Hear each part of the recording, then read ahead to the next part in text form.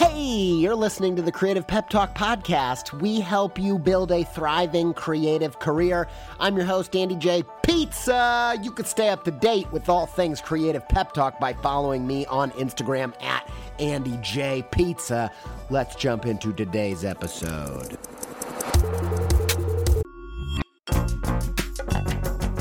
This episode is supported by In the Making, an original podcast brought to you by Adobe Express, the all-in-one content creation app included in your Creative Cloud membership. If you are trying to boost the YouTube, TikTok, Reels content side of what you're doing, one episode of In the Making that I think will be super useful to you is their episode with John Ushai. I think John's method for including his audience in the process is really inspiring. And if you want to hear about that and more about leveling up your game in the creator economy, just search In the Making in your podcast player to listen. Many thanks to In the Making and Adobe Express for their support.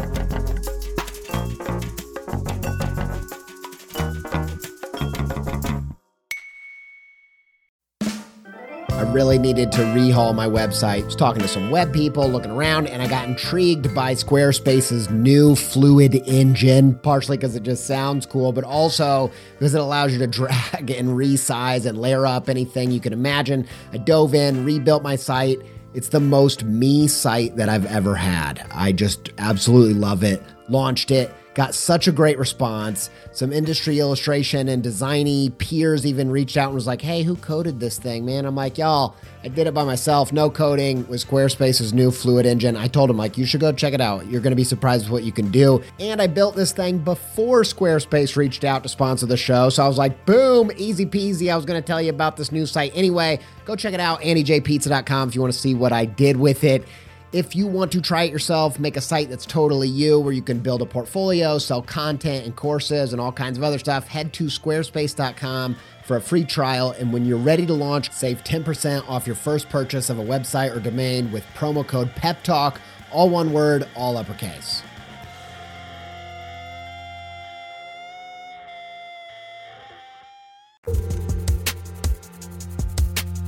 Okay, this episode of the show is sure to jazz you out of your... I don't know what you're going to get out of because of the jazz, but you're definitely going to break free. I can tell you that right now. This episode is an interview with my new friend, Cathy Heller. She had me on her podcast called Don't Keep Your Day Job. It's a super successful, phenomenal podcast with interviews with people like, I don't know, Jenna Fisher from The Office, Seth Godin, a whole bunch of authors and creative people that are there to help you make a living from your passion, especially in the creative world. Cathy, before she had this podcast, and I think she even does this still today, was in the music industry writing songs for ads for people like Kellogg's, McDonald's, Walmart, and even doing her own music. But I had a freaking blast talking with Cathy. I love that she is a phenomenal example of how a creative career can be approached with creativity. You know, I think people think, oh, I want to get in the music industry, and they instantly think, I want to be Mick Jagger. That's what everybody's trying to be these days, right? All the kids want to be Mick Jagger. But you don't have to be Mick Jagger, and it might not be your calling. That line is really, really long, and it's probably not the line for you. And I think Cathy's story is an example of going about it in your unique way, in a way that works for you and your particular talents. And she's the epitome of that. And her show is a phenomenal resource. And I think that if you're a fan of this show and you like the type of interviews that we do, you are going to love Cathy's show. Go check it out. It's on iTunes. Don't Keep Your Day Job by Cathy Heller. You can find the links to her site and to the show in the show notes at creativepeptalk.com/episodes. One more thing before we get into the interview. Cathy is doing a workshop called Dreamtopia Workshop in LA, March 14th and 15th. If you want to go check it out, click the link in my show notes. It'll be there. And you can go check this out. And it's all about how to make a living doing what you love. And she's going to have some awesome guests and a really different perspective. So go check it out. We love Cathy. This conversation had me super jazzed, as I said, but also I kept thinking back to it and referencing it in my everyday conversations. And that's always a sign that there was some real nuggets, some real gold, if you will. Cathy, thank you so much for being on the show. We love you. We love your podcast. And I know all of you guys are going to dig Cathy as well. Here she is.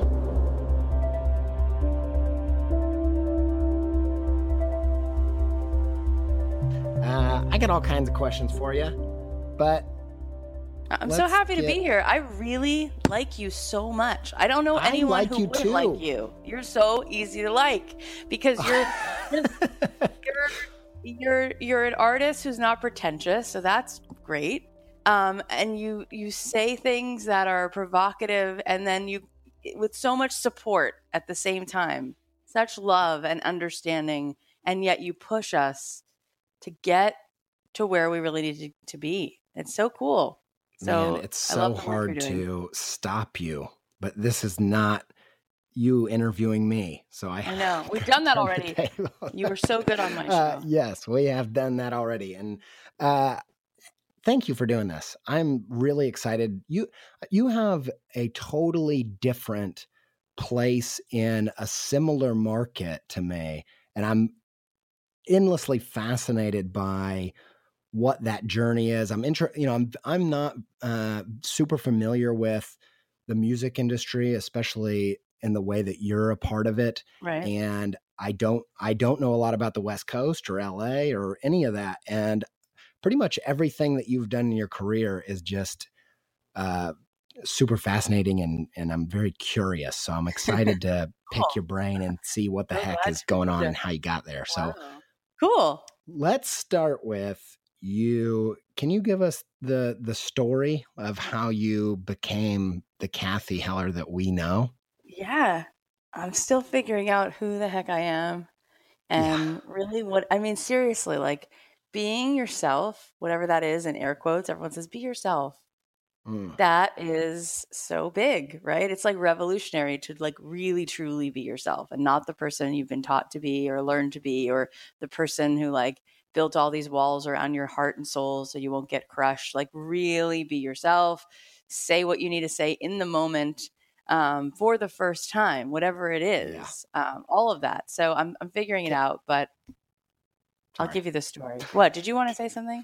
I just want to pause you and say that what you already said there is huge, because I don't think one of the things that drove me absolutely bonkers when I was in school doing illustration was you'd have artists come in and they'd say, just be yourself. And the just in front of that is so infuriating and BS. Like, just be yourself. Oh, that's what you're here on the planet to do.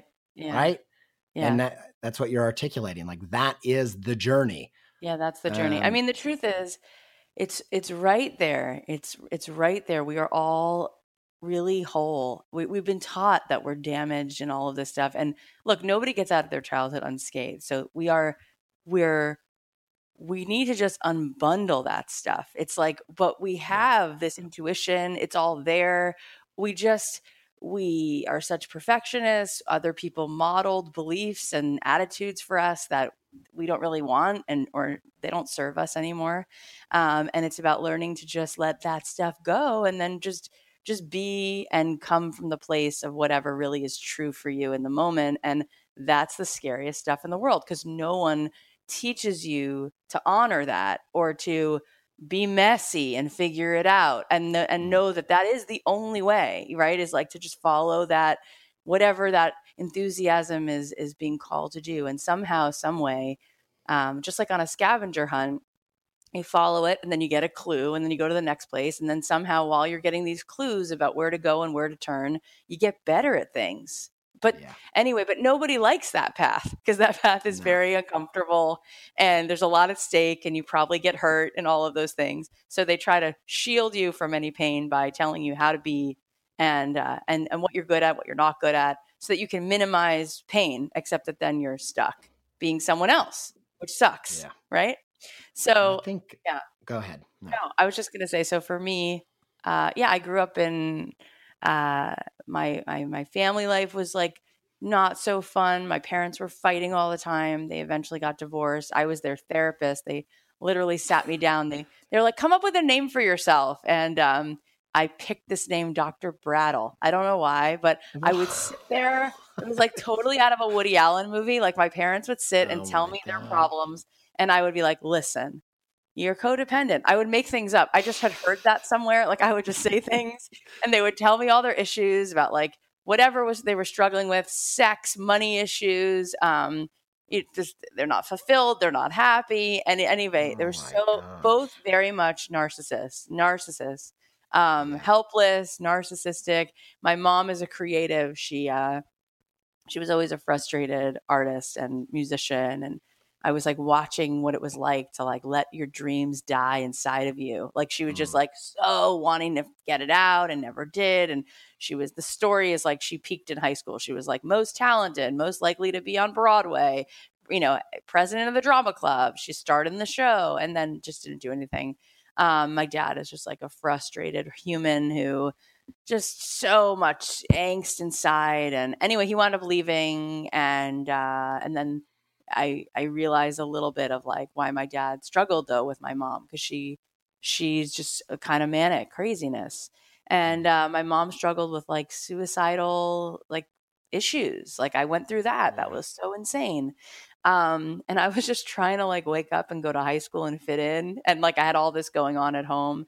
My dad sort of went off to find a new family, and then he got married again and again. Now he's on his third marriage. And so I didn't really have parents so much. I was kind of just figuring things out. And then I was looking for a reason to be on the planet. Like I couldn't believe that you grow up so that you can like watch Law and Order and like be in an unhappy life. Like I was like, this is just that Yeah. sucks. Like I don't want that. And I used to do musical theater growing up. My first play I was in Free to Be You and Me when I was like 9, and I loved it. And um, it was unlikely actually because my sister was like the talented one and I was like just her sister. And I went Yeah. with her to the audition, and she was supposed to audition, not me. And I wound up auditioning while we were there. The director was like, "Oh, you're cute with freckles. We're doing Free to Be. Why don't you sing something?" And then we got the call 2 weeks later, and she left the message on the answering machine. She was like, "I just want to congratulate your daughter." And my mom's like, "Oh," and to my sister, "Oh, you're gonna get in." And it was I got in, and my mom's like, "What? That's terrible. Now your sister's so upset. That's not supposed to happen. You're not even a good singer." Like, what. And I was like, Oh my this is gosh. this is so funny. And I think in a way that really served me because she had the pressure. She was the star. She was talented. She'd go to NYU, and she did. She went to Tisch. My parents would pay for her to have the voice lessons, but not me. So in a Yeah. way, I was like, I don't really have to try, I guess. Nobody cares. No one's looking. I'll just do whatever. And it allowed me to just have more fun with it, maybe. So I wound up doing like a play every season, which was great because it kept me out of the house. I didn't have to be there when my parents were fighting. And then when I was graduating from high school, which I barely graduated, my sister was at NYU, and she was like drowning. She was like, "It's freezing in New York. It's so competitive. Oh my God. Now I'm like I'm a fish in the biggest pond, and I don't know if this is ever going to work out." And I was like, well, I don't want to go through that. That seems like miserable. Um, and Where were you guys living? I grew up in South Florida, which is like the Okay. most culturally devoid place. Like we have like Chili's, and like the most interesting place was like a Borders Books and Music, and then they closed that. Yeah. But it Yeah. was like for me, it was like, what is happening? Everything's beige. Yeah. Like everyone's eating dinner at 4:45. Mm. What's happening here? It was like not great for me. Um, Was the internet already an outlet for culture for no, you? because Right. I didn't have email till I was in college. I'm Yeah. 39, so there was It's a none of that. different, I think it's so interesting. Like people in our age group are people that lived before and after, and I think it really, I don't, anyway, it's too big of a rabbit hole to jump down, but it's funny that I think it's probably hard for people that don't know that to relate to how much of a culture vacuum you could find yourself in. Oh, yeah. In that time frame. Yeah, no, absolutely. And there was so little that was like modeled for me too, like in terms of what was possible. And so that kind of leads me to my career, because the only thing that was modeled for me was either, I guess you could be on Broadway, since I love doing musicals, or I guess you could maybe become like Carole King or Sheryl Crow and get a record deal. And so this is how simple-minded it was for me. I was like, well, my sister's in New York and she's freezing, and the Broadway world, she's telling me, is super competitive. You have to stand on these long lines to like get into those auditions. I was like, I guess I'll try to go to LA where it's warmer, and I'll try to get a record deal. Like, I was like, those are the two paths. That's all. And I think that we all do this to ourselves. We think, it's either I'm going to be Michael Jordan or nothing. I'm going to be Martha Stewart, or I'll never cook any. Like, there's so much between you and Steve Jobs and you and Elon Musk. There's so much you could do. And that's part of what I love doing on my podcast, is showing people all these different ways that you can find fulfillment and find work that you love doing, and be able to eat and have a roof over your head and get to be creative. So I came out to LA. This is one of the, sorry. Go ahead.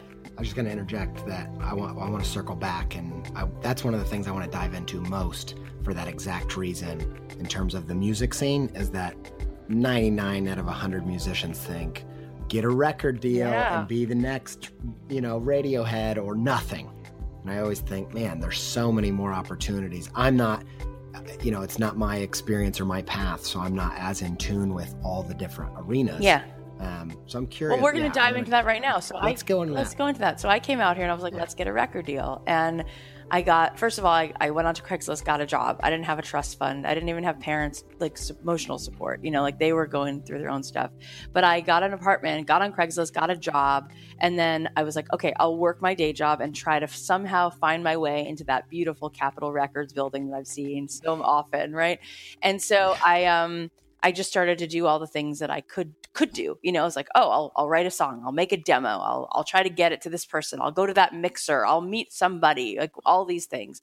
And 2 years of that journey later, I did get a record deal, and I was offered a record deal from Interscope. And that was a whole series of multiple things that actually got me there. Right. And that was amazing. And I was there actually sitting at Sunset Sounds, which is this recording studio. And I was with Ron Fair, who was my producer, and he was recording Paparazzi with Lady Gaga. And I was there watching them record it. And I was like, this girl, she's gotta be good. Like, good job on this one.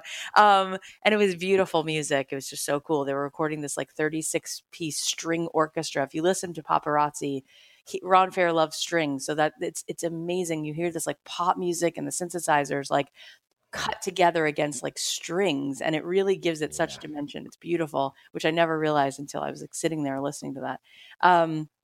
So anyway, can you briefly go into what your music is like at this time, and kind of how you just... Yeah, I was grasping at straws, trying to figure out what they wanted, what I wanted, what I sounded like. I was doing a lot of like trying to fit in, and trying to write songs that were like pop songs. And my actual sound, what I sound like, I've been compared, like I sound like Natalie Merchant, or I sound like Ingrid Michaelson. Like I have more of just like a conversational singer-songwriter sound.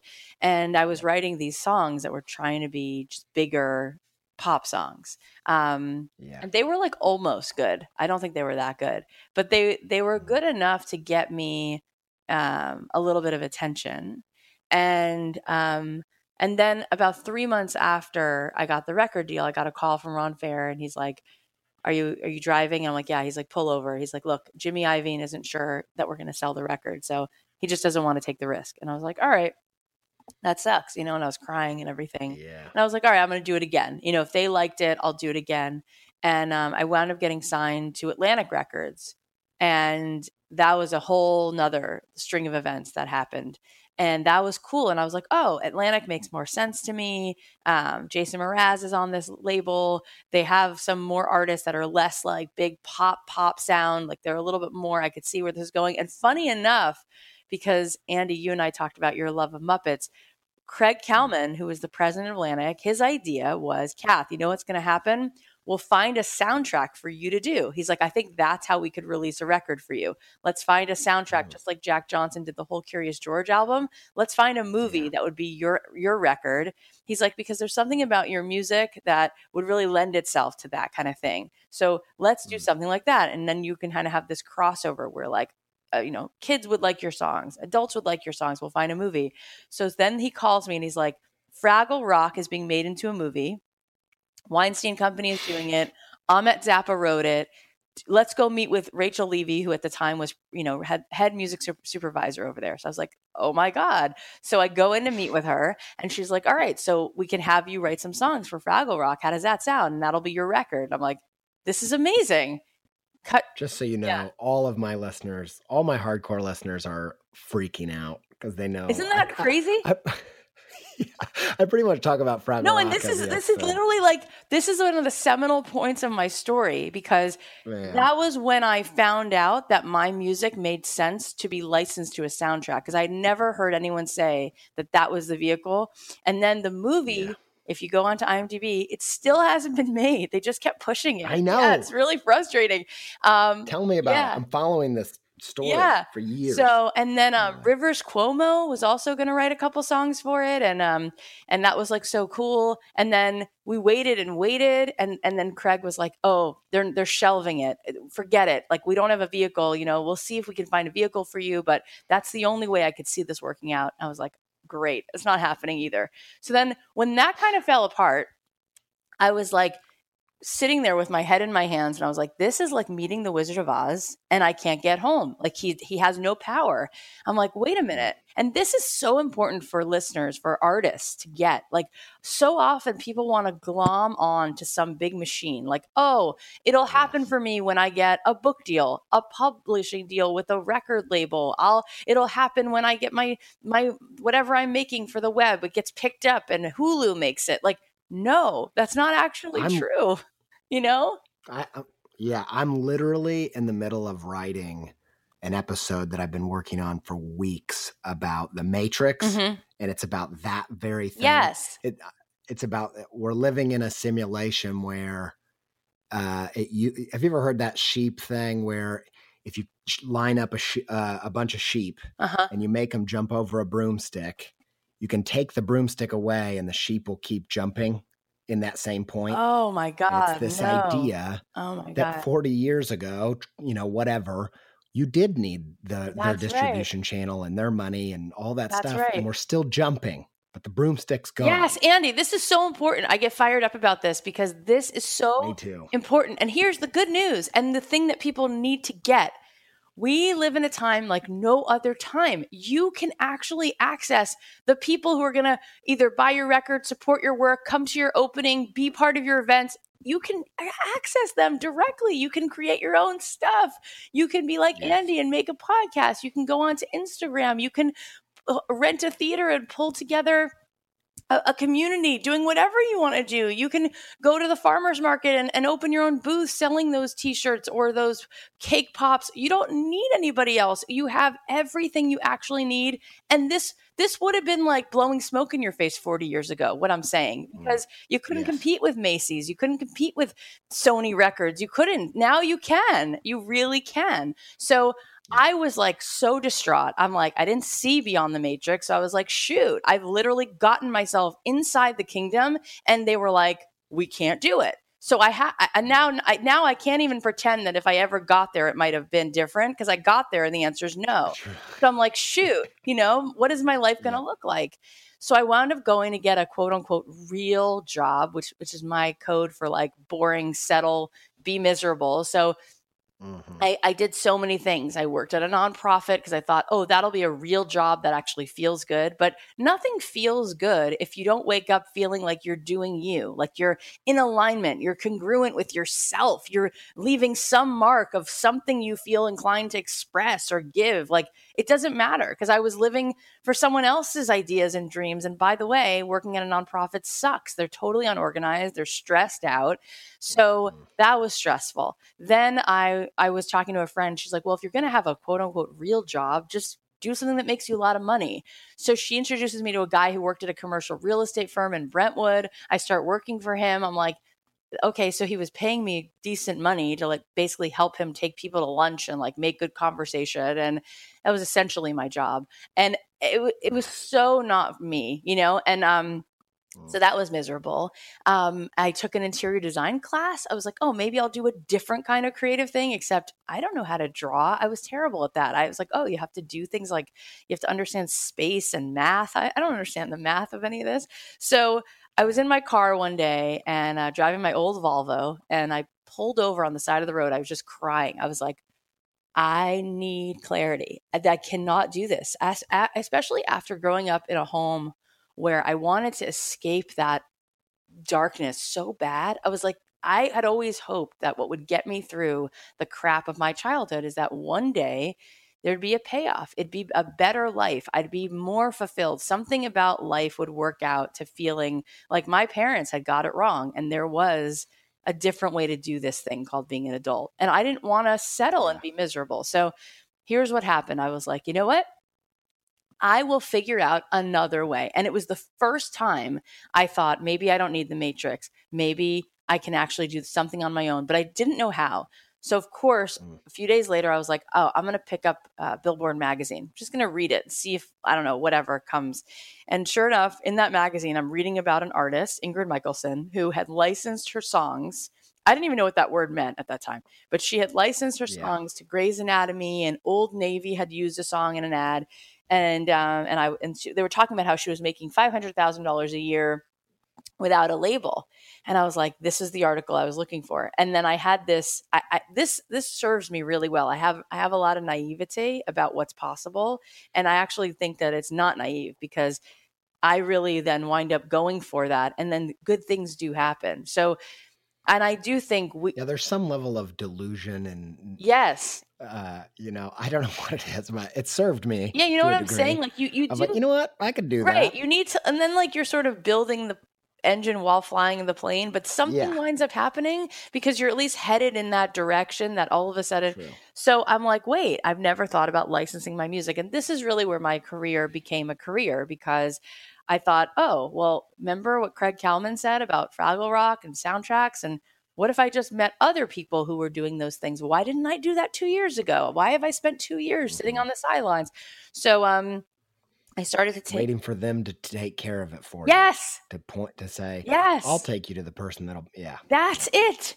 And I know so many people being in LA now, I've been here 15 years, who are like, I just need a good manager. Like, they're not going to do anything for you. Like, why do you think there's something about, I don't know what it is, but there's something about the way that it's like the creative mythology, the way that creative people are portrayed in narrative and all that we need someone to take care of us. Yeah, like we need somebody to waiting for fix all. Yeah, Clive Davis is just going to come around and see you singing in the church choir, and your whole life is going to change the next day. Or I always say it's Hagrid. Yeah. Hagrid's waiting to be like, you're a wizard, and I'm going to take you there, and I'll show you your giant vault of gold. Yeah, you talked about that when you were on my show, and people have commented about that. They love that so much, and it makes so much sense. And it's so important that we can empower people right now in this conversation, and you've been doing it with your own work. Like, there's so much right in front of you. And so I got that. That was the beginning of me understanding that. And so I decided, what if I got really resourceful? And here's the thing. People are like, the only way I can do this is if I have the right contacts or if I have the right last name. What if you just got super resourceful? What if because the greatest resource is your compassion, your empathy, your enthusiasm, the way you can connect with a human through just being human. Like, you have that inside of you. So I thought, all right, I'm going to look up who the people are, first of all. Then I'll try to figure out a way to get to these people. Maybe I can, now that there is an internet, right? This is like 2006. I was like, I'll Google them. I'll see what I can find. And, every day I would find maybe like 2 people, and then I would maybe find some way, like a Twitter account, or somebody would have a actual email address. And I started making lists of the people who chose music for all the big primetime shows, like the Grey's Anatomies of the time. One Tree Hill was on at the time. And then I would make lists of the people who chose music for different ad agencies. And that was actually even easier, because I realized ad agencies, all of them had tons of people who were broadcast producers, and there were a lot of people I could reach out to. So I started to figure out how to write emails that would actually connect, that were specific, that were not like, hi, I'm a songwriter. Like, I'd say like, Yeah. hey, my name is Cathy and I love grilled cheese sandwiches. And when I'm not, looking for the next good hike in LA, I'm writing songs. And I just saw your recent Pepsi commercial, and here's here's a link to a song. And, by the way, I see that you live in LA. I've only been here a year. Like, what's your favorite restaurant, or whatever I would say, something like that. Yeah. Anyway, I Yeah. wound up connecting with people. I then, on a whim one day, made up this PDF, and it said mochas and music. And I'm a really bad graphic designer. And I just put this little like cartoon girl with a guitar and then a plus sign and then a picture of like a Starbucks Frappuccino. And I put it on this like little, I was doing it on my Mac, and it said, step 1, tell me your favorite Starbucks drink. Step 2, tell me what date and time to drop it off. And step 3, I'll leave you with some music and some coffee. And I sent that little PDF inside of an email to like 60 people. Some people didn't respond. Some people said, no, thanks. And then about 27 people said, sure, and do you mind bringing one for my assistant? Or sure, you can drop it off on Tuesday or whatever. And I had 27 meetings. And that year, every one of those people placed my song. So all of a sudden, Wow. cut to a year later, I have like $200,000 coming in, and my songs were in McDonald's ads, Walmart ads, Keurig Coffee, Crate and Barrel, TV shows like Pretty Little Liars, The Office, Parks and Rec, Community, SNL, promos for the NBC lineup like Friends and whatever was on at the time. It Yeah. was amazing. I started licensing my songs just like I said I was. And then I did that the next year. And then eventually Billboard wrote a full page article about me with a picture. And then Variety wrote a full page article about me with a picture. And I was on the cover of the USA Today music section. And I was on a full page story in the LA Weekly. And it was all about this girl who it was like writing your own check was one of the titles of one of the articles. Yeah. And then I started being asked to speak to songwriters. So I would speak at the ASCAP Expo or the Billboard Film and TV Conference, or I'd fly out to Berkeley and Boston and speak to those songwriters. And then I started an agency helping other songwriters because I already had now these like relationships, and I was finding out about opportunities. Because in the music licensing world, it's not like with actors where they can get backstage and see the breakdowns of everything that's being casted. You don't know what is being looked for. You don't know if there's a trailer that needs a song. You don't know if there's a show that's looking for a song about coming home. You have to sort of just be in the loop and figure it out. It's like Yeah. a one-on-one Yeah. thing. So because I had that access, I started to help other writers. And then I realized I would get these songs from songwriters. And this was my next big thing that I got and realized is that when I had gotten the idea of the Matrix where you have to go direct, and you can if you get really scrappy and you get courageous and brave and you start sending stuff to the people directly and you start making your content before someone's paying for the studio time, you just go ahead and do these things. The other big piece is business is about other people have to like this art also. And that's the only way they're going to write me a check for $55,000 for that one song.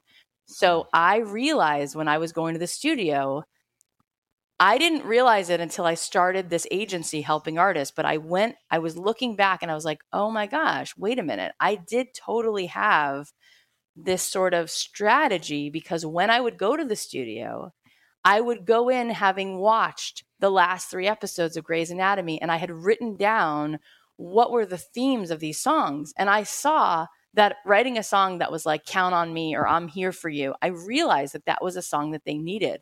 So I would make these like notes to myself about the stories that were being told.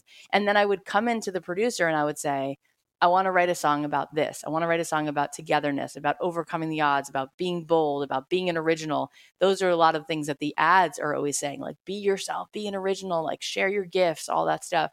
So I would sort of figure out how to share this bigger story, this universal message with my own self, with whatever really was me.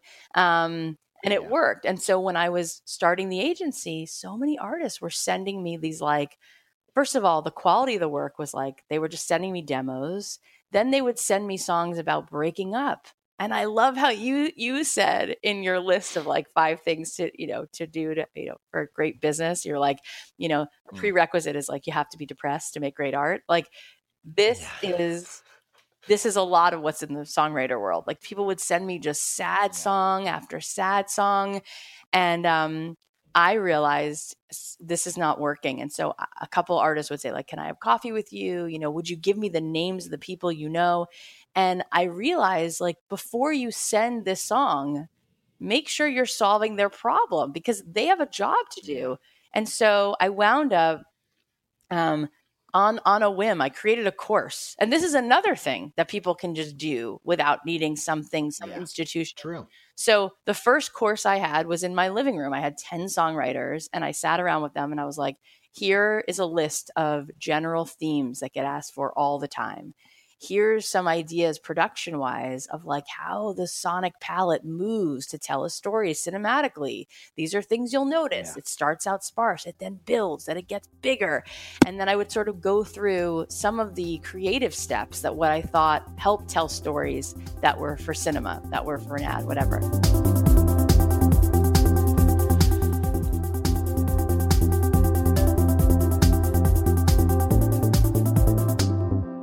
There's so much stuff that you're hitting that I want to talk about, but one that I just absolutely feel like we have to talk about and not miss on this episode is this thing that you're speaking to. It's something I experientially know this is true, and I have yet to be able to articulate or explain it to others. And it's this idea that creative people think that they're supposed to just write whatever they feel like writing. Yeah, they do. And that there's some kind of, I cannot put my finger on it, but there's something about this level of empathy where you're solving someone else's problem that for some reason it unlocks what you really wanted to write about Oh anyway. my God, yes. And it actually hits home. And the only way I've explained it, but I want to hear, and this is just supposed to be a springboard for you, because I think you know something about this that I don't. But I say it like this. I get so much more joy and success out of not drawing the t-shirt I feel like drawing, but drawing the t-shirt I feel like wearing. Yeah. And there's just some level of empathy perception that changes. Yes. And for some reason, and I want to know, why is there this misconception? And then why is it so untrue? Yeah, I totally get it. And question? It is sort of at the solar plexus of this conversation, because it's so pervasive. It's totally taken over the conversation. I think that there's two schools of thought, just like in The Fountainhead. I think if anyone's read that book, it's sort of like you're either selling out because you're listening to your customer, or you are an artist because you don't listen to anyone and you make what you want to make. I mean, I think the egotism of that, first of all, that the main problem there. Anyway, I'm gonna shut up. And I love talking to you. So this is really fun. I get excited, and there's anyway. But the egotistical, I feel like so many people, they never grow because they were told trust your instincts, even when their instincts are underdeveloped. Yeah. They've never done anything. They've never developed. And anyway, go. Well, I want to hear you and I were talking about Seth Godin before we started, because I was congratulating you on having such a great episode with him on your show, and he was on my show also, and he said to transact with others, we need a radical amount of empathy. And he said to me, at the core of anything that's successful, any business, any relationship, radical empathy. So that's really the entire story. That's the beginning and end of the whole story. But let's break it down. So every human being wants one thing. We want to be seen. We want someone to see us, like they get you, they understand you, they see you, you're significant, you're there. It's a little bit about you. You want to be seen. Everyone wants to feel that feeling. That's both sides of that.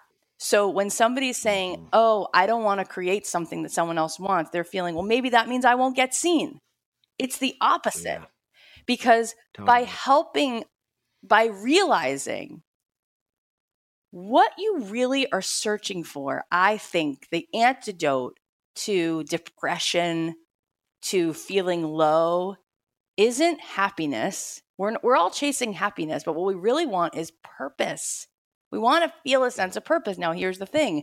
The way that you find the most purpose is by helping other humans, serving other humans. So really, it's sort of this beautiful loop. It's like perfectly constructed that the way you most can feel purpose, that you can feel seen, is when you serve another human and make them feel something, connect to them, do something that lifts them, help them feel seen. It's amazing how it just like, it all is so congruent that way. And go ahead. Sorry, I was just going to say, in your brain has developed, it's not just, mystical, spiritual, relational, whatever. It's also, you've just evolved to do that. You Yeah. evolved Be in to be community. part of Right. community, be a social Yes. animal, help each other. And Yep.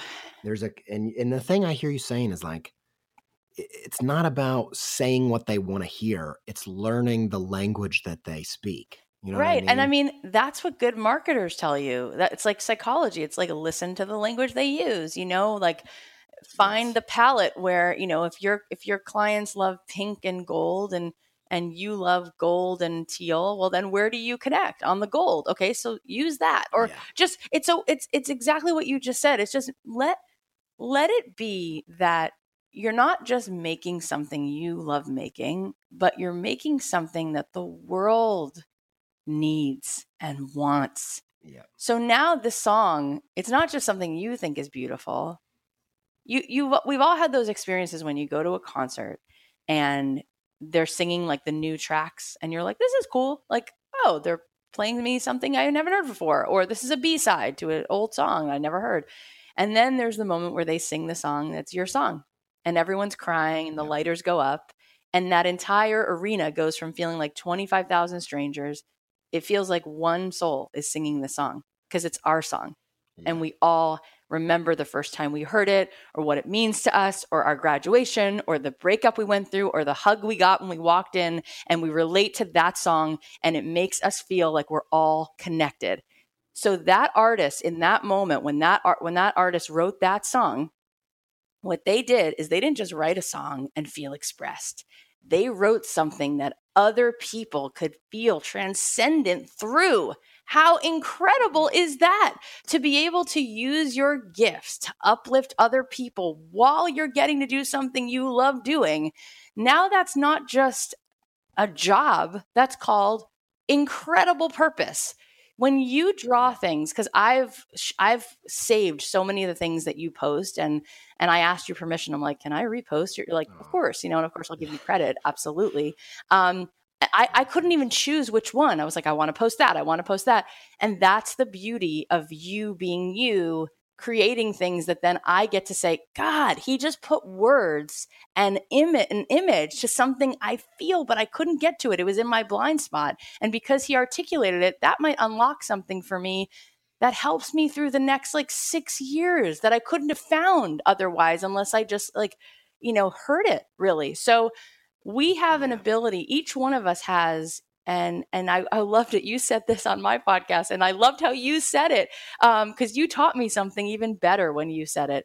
But every one of us has different DNA, right? We have a different Yeah. fingerprint. And so there is something unique that you have to share with the world. And that must be an indication that there's something about understanding that the world is lacking what your thing is because it's its own thing. Like, what's the evolutionary need for that?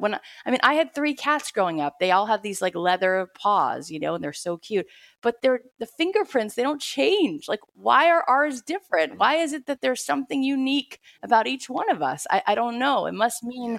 there's something Yes. the world is in need of that we can bring. So I used to sit with songwriters and say, here's the thing, just like what you said, Andy, when I was writing a song with Coca-Cola in mind, all of a sudden it was so much easier for me to go to the studio because I would think about I want to I'd love to teach the world to sing. I think about those Coke ads, Yeah. and it would inspire me, and it would give me something. It would give me a destination. It would help me feel whatever I needed to feel to evoke something. And I would write a better song. And it wasn't that I would write what they wanted to, hear or how it was just that it would sort of give me a goal. And I thought, my friend said it to me this way. He said, "You know why you like playing any kind of sport? Like, let's say soccer, for example." He's like, "Let's say you go out to the soccer Mm. field, but somebody took away all the goal lines and there was no goals, Yeah. and you could just kick the ball how you wanted to kick it." He's like, "Wouldn't you be so bored after 5 minutes?" Like, you need that. Once you have a Yeah. structure, now you can soar, right? Like, now you know where you're Yep. headed. Now you can stand out. Now you can get to where you want to get to. And it's so fulfilling to hit that mark. So, Yep. I started teaching this to songwriters, and then that class that was in my living room, I did it again. I think I did it 3 times in my living room, and then I was like, wait, I can't fit all these people in my living room. So I thought, wait, could I get a space? And I looked into it, and sure enough, I figured out that a lot of theaters are not used during the day. They're only used in the evening. And on a Tuesday morning, a lot of these theaters in LA were going to rent me their place for like $50 an hour if I used it on a Tuesday morning. So I was like, oh, well, I could rent it for $200 and then maybe I could sell the seats. So I wound up doing these workshops for like this 50-seat theater. And I would invite the people from DreamWorks and from Disney soundtracks and from Ogilvy or different ad agencies to come.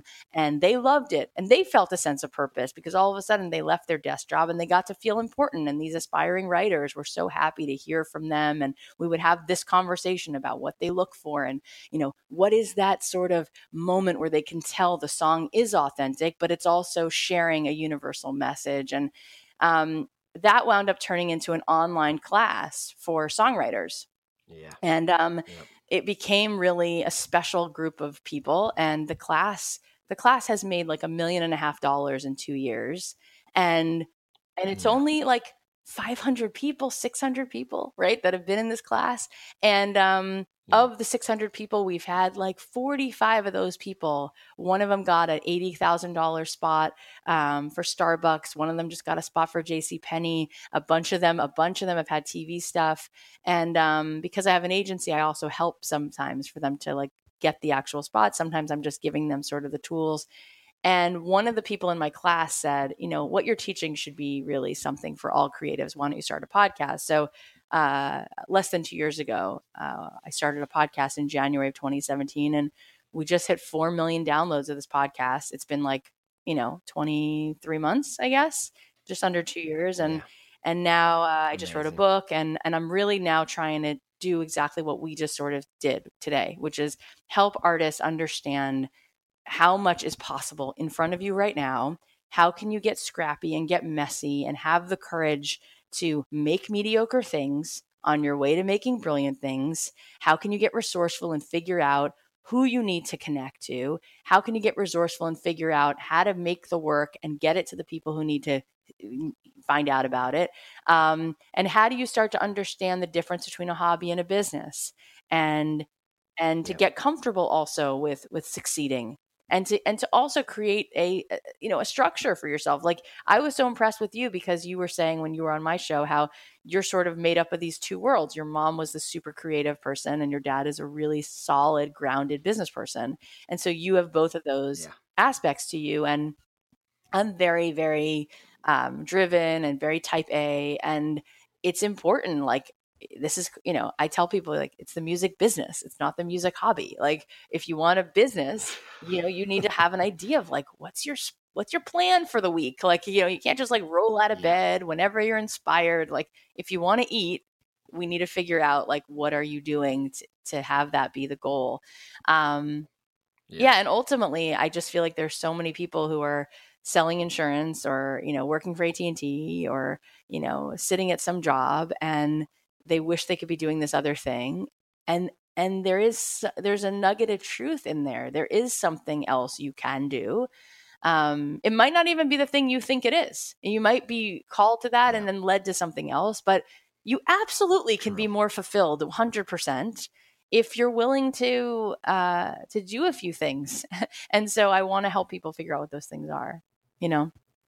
So, okay, here's kind of a weird setup to this next question. Uh, so, when it comes to business and art, I have this analogy that I don't know is a kind of a strange one, but it does it for me. So, it's this idea that art business is like a jousting match in a castle. And all these artists, and art is jousting. Okay. That's we're going to say Yeah. they're synonymous. So you're saying all these jousters look in the castle and they're like, I could do that. I'm amazing at jousting.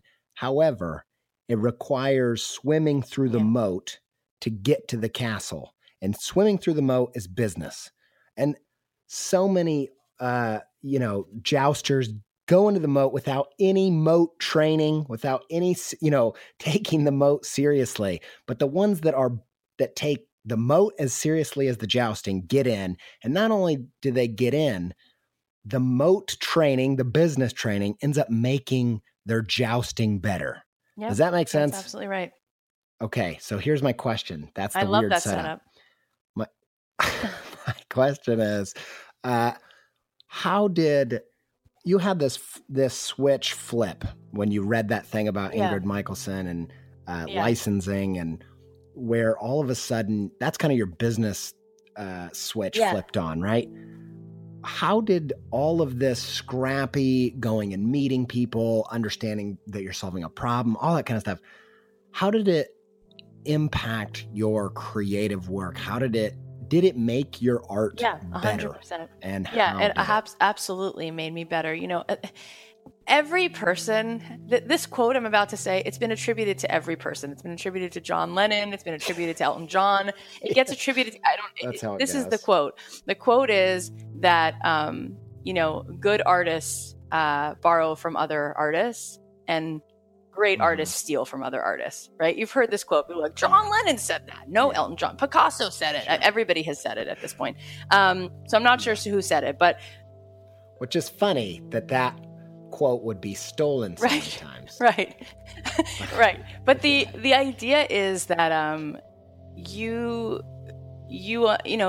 as Tony Robbins says it a little differently. He says success leaves clues, right? Yes. And that's so good. Success leaves clues. It's like these breadcrumbs. So by 100%, there's patterns, right? And by studying more, by spending more time meeting with people, right? Let's say I walked into the music supervisor at Fox, and I said, what shows are you guys doing? And then they could enlighten me. Oh, we're working on this show and this show. Oh, so do you need this song? And they'd be like, no, we would never use that. Why wouldn't you use that? Well, that's more of like a Disney song. Let me tell you why. It's really on the nose. It's very much about like dreams and this and that. And we would be using something like this, something more vague, something more this, something more melancholy. Oh, okay. But for this show, we would be using this. Like, there's just so much that we don't know, right? Yep. And this is why I think, going back to what Seth Godin said, the heart of something that's successful is this radical empathy. And a lot of times what people do, and I can see it coming from like miles away, and I'm like, stop, don't come back, which is what Willy Wonka says, stop, don't come back. There's so often people just sort of head out and they didn't validate the idea, right? There is no radical empathy. Yeah. They're just like, this is what I want to make, so this is what I'm going to make. Imagine if you have a bunch of people over and you're like, oh, I'm going to make dinner for these people. It's going to be awesome. But you don't stop to think like, are any of these people vegan? You're just going to make that meal. Yeah, I've done this analogy too. Right? Exactly, and it's like everybody shows up and they're like, this is so beautiful. And then why is nobody eating, Grandma Mema's mutton? This is my favorite dish, guys. Like, this is the dish I like to eat all the time. About this dish, and like, why are you not happy about it? Because again, we don't know what they needed or what they wanted. And if you were to make what they had wanted, does that make you less a part of it? Like, all of a sudden, are you not now part of that experience because you love to cook, but you only want to cook what you want to cook? Like, isn't it even cooler that like, it's so weird. Yeah. Like, isn't that like the most honest human transaction, that you could actually make the cookies that you like making, because you love baking, but you actually just made the flavor that the other person wanted to eat, and now you hand it to them and then they smile. That's pretty cool, right? So Yep. Yes. I would just learn tremendous amounts, and it was every time I learned something new, it was like getting an answer key. We had someone on our podcast. His name is Saul Blinkoff. He's an animator, and he worked at Disney for years, and then went on to become a director and worked on a bunch of movies like Mulan and Tarzan and Pocahontas, and then directed Doc McStuffins and a bunch of things. And he talked about how he was in Columbus near you. He was at the School of Art and Design, and he was trying to get into Disney. Yep. And he kept drawing like the best portfolios filled with like faces of Mickey Mouse and faces of, all these different characters. And he kept getting rejected. And the guy from Disney came to Columbus School of Design, and he met him, and he was like, can I pull you aside? Like, why do I keep getting rejected? Like, my art teacher says I'm one of the best here. You guys just keep rejecting me. All I want to do since I'm 5 years old is work at Disney. And that's why I came here. And the guy's like, oh, well, we never take anyone who draws Mickey Mouse really well. And he was like, what? Why not? He's like, because we need to give you like tons of other characters. He's like, so what do I draw? He's like, figure drawing. Draw figures from different perspectives. Like, draw me a hand from above. Draw me a face from a side. He's like, what? Okay, I could do that. So he threw away his portfolio, and in 2 weeks, he drew this whole new portfolio of just like figures of faces and hands and knees from all different angles. He'd stand up on a ladder and draw somebody sitting below him. He'd sit under a desk and draw the bottom of this, guy's chin or whatever. He sent it in. Yeah. They call him up. They're like, hey, are you the same, Saul Blinkoff we met 2 weeks ago? And he's like, yeah. He's like, you just did this whole portfolio from scratch? He's like, yeah. He's like, well, you're in. And he's like, I'm in? They're like, yeah. So he said to me, he's like, you just need the answer key, right? Like, he loves to draw. He's happy to draw.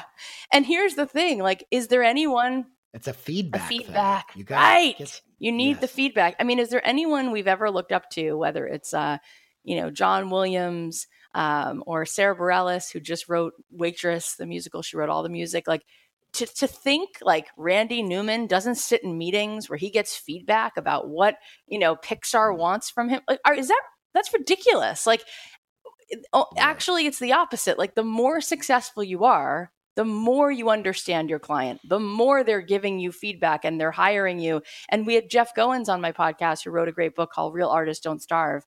And he was like, Michelangelo was one of the wealthiest people, right? He died with $50 million.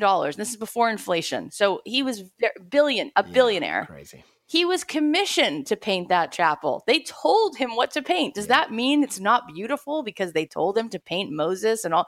No, like, this is ridiculous. This is such a myth of the starving artist, because the starving artist is only starving because we've lost the empathy. So it used to be that there was an honor. So absolutely, as I started to get scrappy, have meetings, it was like what Saul said about that answer key. I was filling in the answer key, and it was just giving me tools like arrows and like pulling out of my quiver, like all these like bows and arrows. I could then understand, oh, I'm going to use this palette today. But I'm still the one using the tools. It's still coming through me, through the way I would use it, the way I would hold this pen, the way I would play that piano. It's still me. It's just being put into something that, again, it's that language that they speak. And now it all comes together. It's like synthesized, and it makes sense. Yeah, I think there's part of this that is that your brain works in dualism and binary, to where I feel like the questions always come back to these black and white things about, is it about me or is it about them? And the answer is yes. Yeah. And I think that there's something about holding that intention of, it's about self-expression, but it's also about connection. And I think there's something about that broader spectrum of understanding. This isn't a simple equation. And then also, I think one thing that's been on my mind a lot lately is it like, I think a lot of artists can fall into it being about glory when it's really supposed to be more about impact. And they both look like large groups of people, winning in glory and winning in impact. They both have numbers associated with them, but one is about connection and one is about narcissism, right? And it's just, and I thought the other thing, as you're saying all that, another way I would think about it, or that it's helping me understand it, is when you're in a relationship, when I'm in a relationship with my wife and I'm thinking about love languages, my point of connecting with her. It's not, I like to love people through acts of service, and damn to you if if that's not how you receive it. No, I'm like, no, how do you, when I do this, does that make you feel loved? Or when I do that, I just want to do the one that connects us. And I think if your goal is glory, then you're going to ignore all that. But if your goal is connection and impact with your art, which I think it comes down to, what's your definition of art? What's the purpose of it? And for me, it is about, this is a vessel that we can get out of the loneliness of the individual experience. That's right. And feel our connected experience, And, same thing with like starting my podcast. I started it, recording it in my closet a couple of years ago in my old house. And I was talking to a friend who had been working on podcasts, and he was really mentoring me. And every time I would get stuck, or I'd be like, what's my next show supposed to be about? Or this is so overwhelming. How am I going to do this? He'd say, what are the pain points of your listeners? And that would always snap me right back. What are the pain points of your listeners? Where's the pain? How can you help?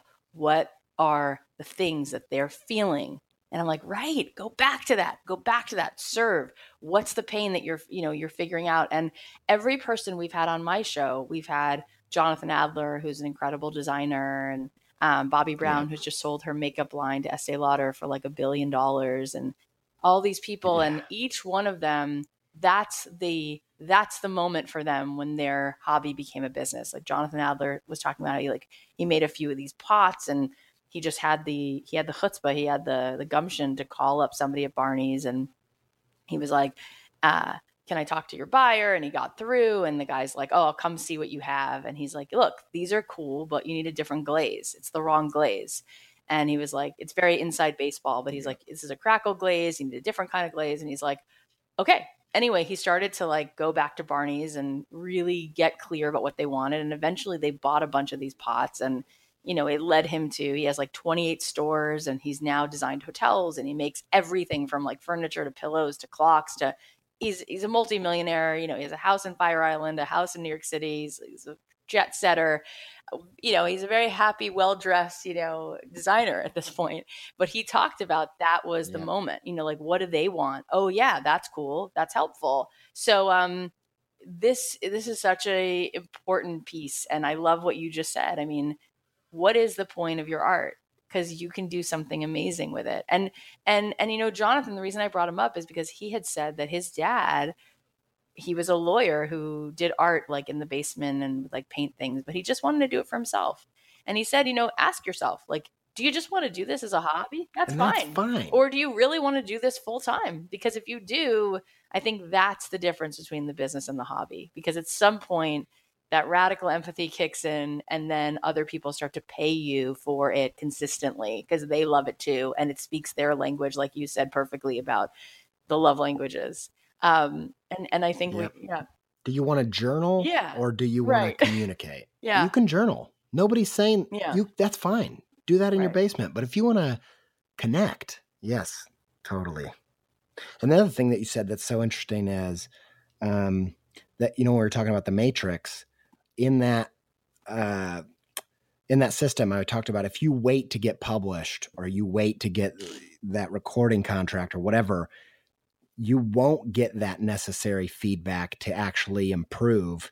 And that's one of the reasons why, the comics, they can almost only write up on stage when they can see, oh, that hit. Oh, I thought that was really funny. They didn't think it was funny. And if you wait until someone says you're great and gives you permission to, blast it and distribute it to this giant audience via the old machine, you'll never get that feedback that you need, like what you were saying about Jonathan Adler going and hearing, nope, not that glaze. And you're like, oh, new feedback, go back. Yeah, and I think that the reason that this is, I think that the discussion that's really underlying this is that we are all so hard on ourselves. There's so much criticism and self-doubt and imposter syndrome.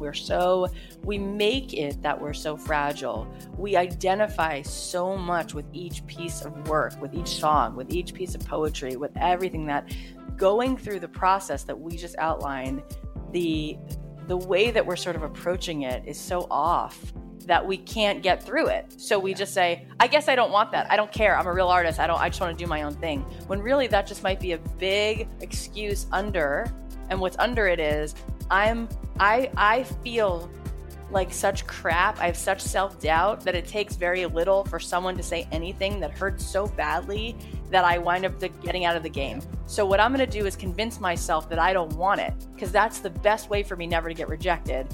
I'll just tell myself, I don't want what you have. In fact, you're a sellout and I don't want it. But really, here's the cool thing.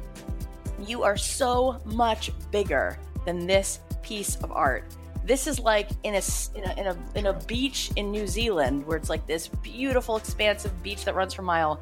This piece is like one piece of sand, right? So there's so much more to your soul. There's so much more to you. We're so multifaceted than this one thing. And rejection, as my friend Amber Ray says so well, it's just redirection, right? It's just, the world is merciful. It's just helping you actually get clearer about who you are, and it's directing you to where you really can serve and how to really serve at the peak of who you are. Like, what we do is we compare our behind the scenes crap to other people's highlight reels, and we go, oh, well, forget it then. You know, they had it and I don't, and I guess I'll just do it my way. And maybe it's because they are doing absolutely what I'm doing. It just worked for them faster. So I guess I'm not. No, like, you don't see the 15 albums of garbage that before they got signed. You didn't see all the work. And Ed Sheeran says it really well. He says, imagine if you went to Vermont to go skiing and you haven't been there for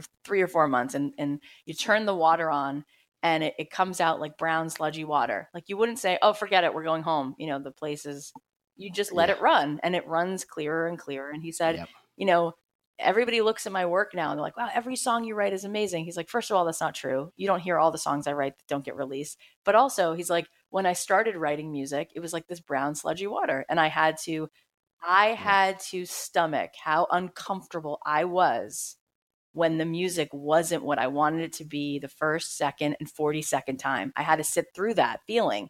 And Ira Glass says, like, there's a gap, right? Yeah, and you said that on my show, which is like, you have good taste, but then your ability to make the thing that you can identify as great, it's going to take a second. So really, if we could all be way kinder to ourselves, maybe there is so much brilliance that we could uncover. So maybe the trick is, have the courage to make mediocre things and keep making things and seeking out that feedback. And maybe, like, you are going to be, you know, the next brilliant maker, but you might need to give yourself 5 whole minutes, right? Maybe that's okay. So, yeah. And I think that I want to respect your time, so I want to wrap it up in a second. But again, we're going to just have to continue this conversation, and we're just going to have an ongoing series of interviews, I think. But I think that you're hitting something on the fixed versus the growth mindset. And if you have the fixed mindset and you think you either have what it takes or you don't, you either have the talent or you don't, then you're afraid of feedback, because if the feedback comes back that you don't have it, then it means you'll never have it. Whereas if you have the growth mindset that says, if I don't have it now, that new feedback will actually help me get it. Right. Yeah. And that's why I love who you are in this world and how you show up for other people. Because they're so you too. So sweet. This has been so phenomenal, and I was excited about this conversation, and then it blew my expectations out of the water. Loving of you to say all that, but you're so, at the end of the day, you're giving so much love. Like, you have so much love to give, and that's why your audience is here. They feel that, and that is the thing that they need so that they can keep getting back up and writing the next thing. And if you could just be kinder to yourself and let it come out. You know, there's 2 stages of creation. There's you're writing something, then you go back the next day, a different day, and edit it. That's 2 different creative processes. Like, I used to sit down and think that I would, like, have my little quill and my little notebook or whatever. I'd sit there thinking I was going to write the song in its proper syntax. And then, of course, I wouldn't have the right rhyme for the 3rd line. And so I would just rip it up. That's so ridiculous. That's not how songs get written. That's not how things get painted. That's not how buildings and get created. Like it's ridiculous. So I think that all of us have a divine ability to create. And I think all of us have an ability to connect with something beautiful that can come through us, that we can be a conduit for, something we can say, something we can paint. And the way you say it has never been said. It just hasn't. The way you're going to say it is going to be, it can never be, even if it's a similar message to what someone else says or paints or creates, it's not yours. So if you could just give yourself the grace and the space to make things, you're going to be led to more and more of what really is the you of you, and more brilliant things are going to come out, and you're going to have an impact. And just like, let's take the pressure and the constant, like, I'm a fraud, it's imposter syndrome, I'm terrible at this, forget it. It's like everyone's feeling that all the time. So let's just do it anyway, you know? Yeah. Cathy, thank you so much for sharing so much of your story and so many tips and all of this. It is going to be just a massive blessing to everybody in my audience. So and we're gonna talk again, and let's be friends. Cathy, thanks for being on my show, friend. I hope we get to see each other, speak soon, something of that nature quite soon. Go check out Cathy's site and her workshop in the show notes at creativepeptalk.com/episodes. And don't forget, you can go check out the interview I did with Cathy on her website, Don't Keep Your Day Job. You can go check it out on iTunes or wherever podcasts are proliferated. I really had a great time chatting with her on that one, and I've got tons and tons of good feedback about our conversation. So go check it out if you like that kind of thing. If you like podcasts. Anyway, Cathy, thank you. You are so fantastic, and you're such an example of a thriving creative career. So we're happy to have you on the show. You know what I'm going to do right now? Right now, I'm going to do a special segment that we call the Patreon Shoutout. I might have called it something different the last episode, but that's what I'm calling it this time. It's where I say, you know what? We love our patrons. And that is straight from the bottom of my heart. Before we ever had sponsors, we had patrons on patreon.com/creativepeptalk, where listeners have been giving a dollar amount per episode for the past couple years, and we couldn't do it without you guys, and your support means everything to me and my wife Sophie, who's a big part of the show, and Alex Sugg. We are thankful. And here's the big shout out. Nicholas Goodger. Nicholas was actually, I picked him randomly from the patrons, but he actually was one of my MFBA students. He is a phenomenal hand letterer. You should go check out his work at goodsir.co. Goodsir, SIR.co. Go check him out on Instagram at Nicholas Goodger. And that's GOODGER. I'm not a great speller, but go check him out. Thanks, Nick. Thank you for supporting the show. It means the world to me. Thanks to... Oh, don't forget to go get the calendar. We got the calendar out. Limited supply. creativepeptalk.etsy.com. And thanks to Yoni Wolf and the band Y for our theme music. Thanks to Alex Sugg for editing the podcast and providing the soundtrack to the podcast. Thanks to all of you guys for listening, and all of you lovely people who support the show. And until we speak again, stay pepped up.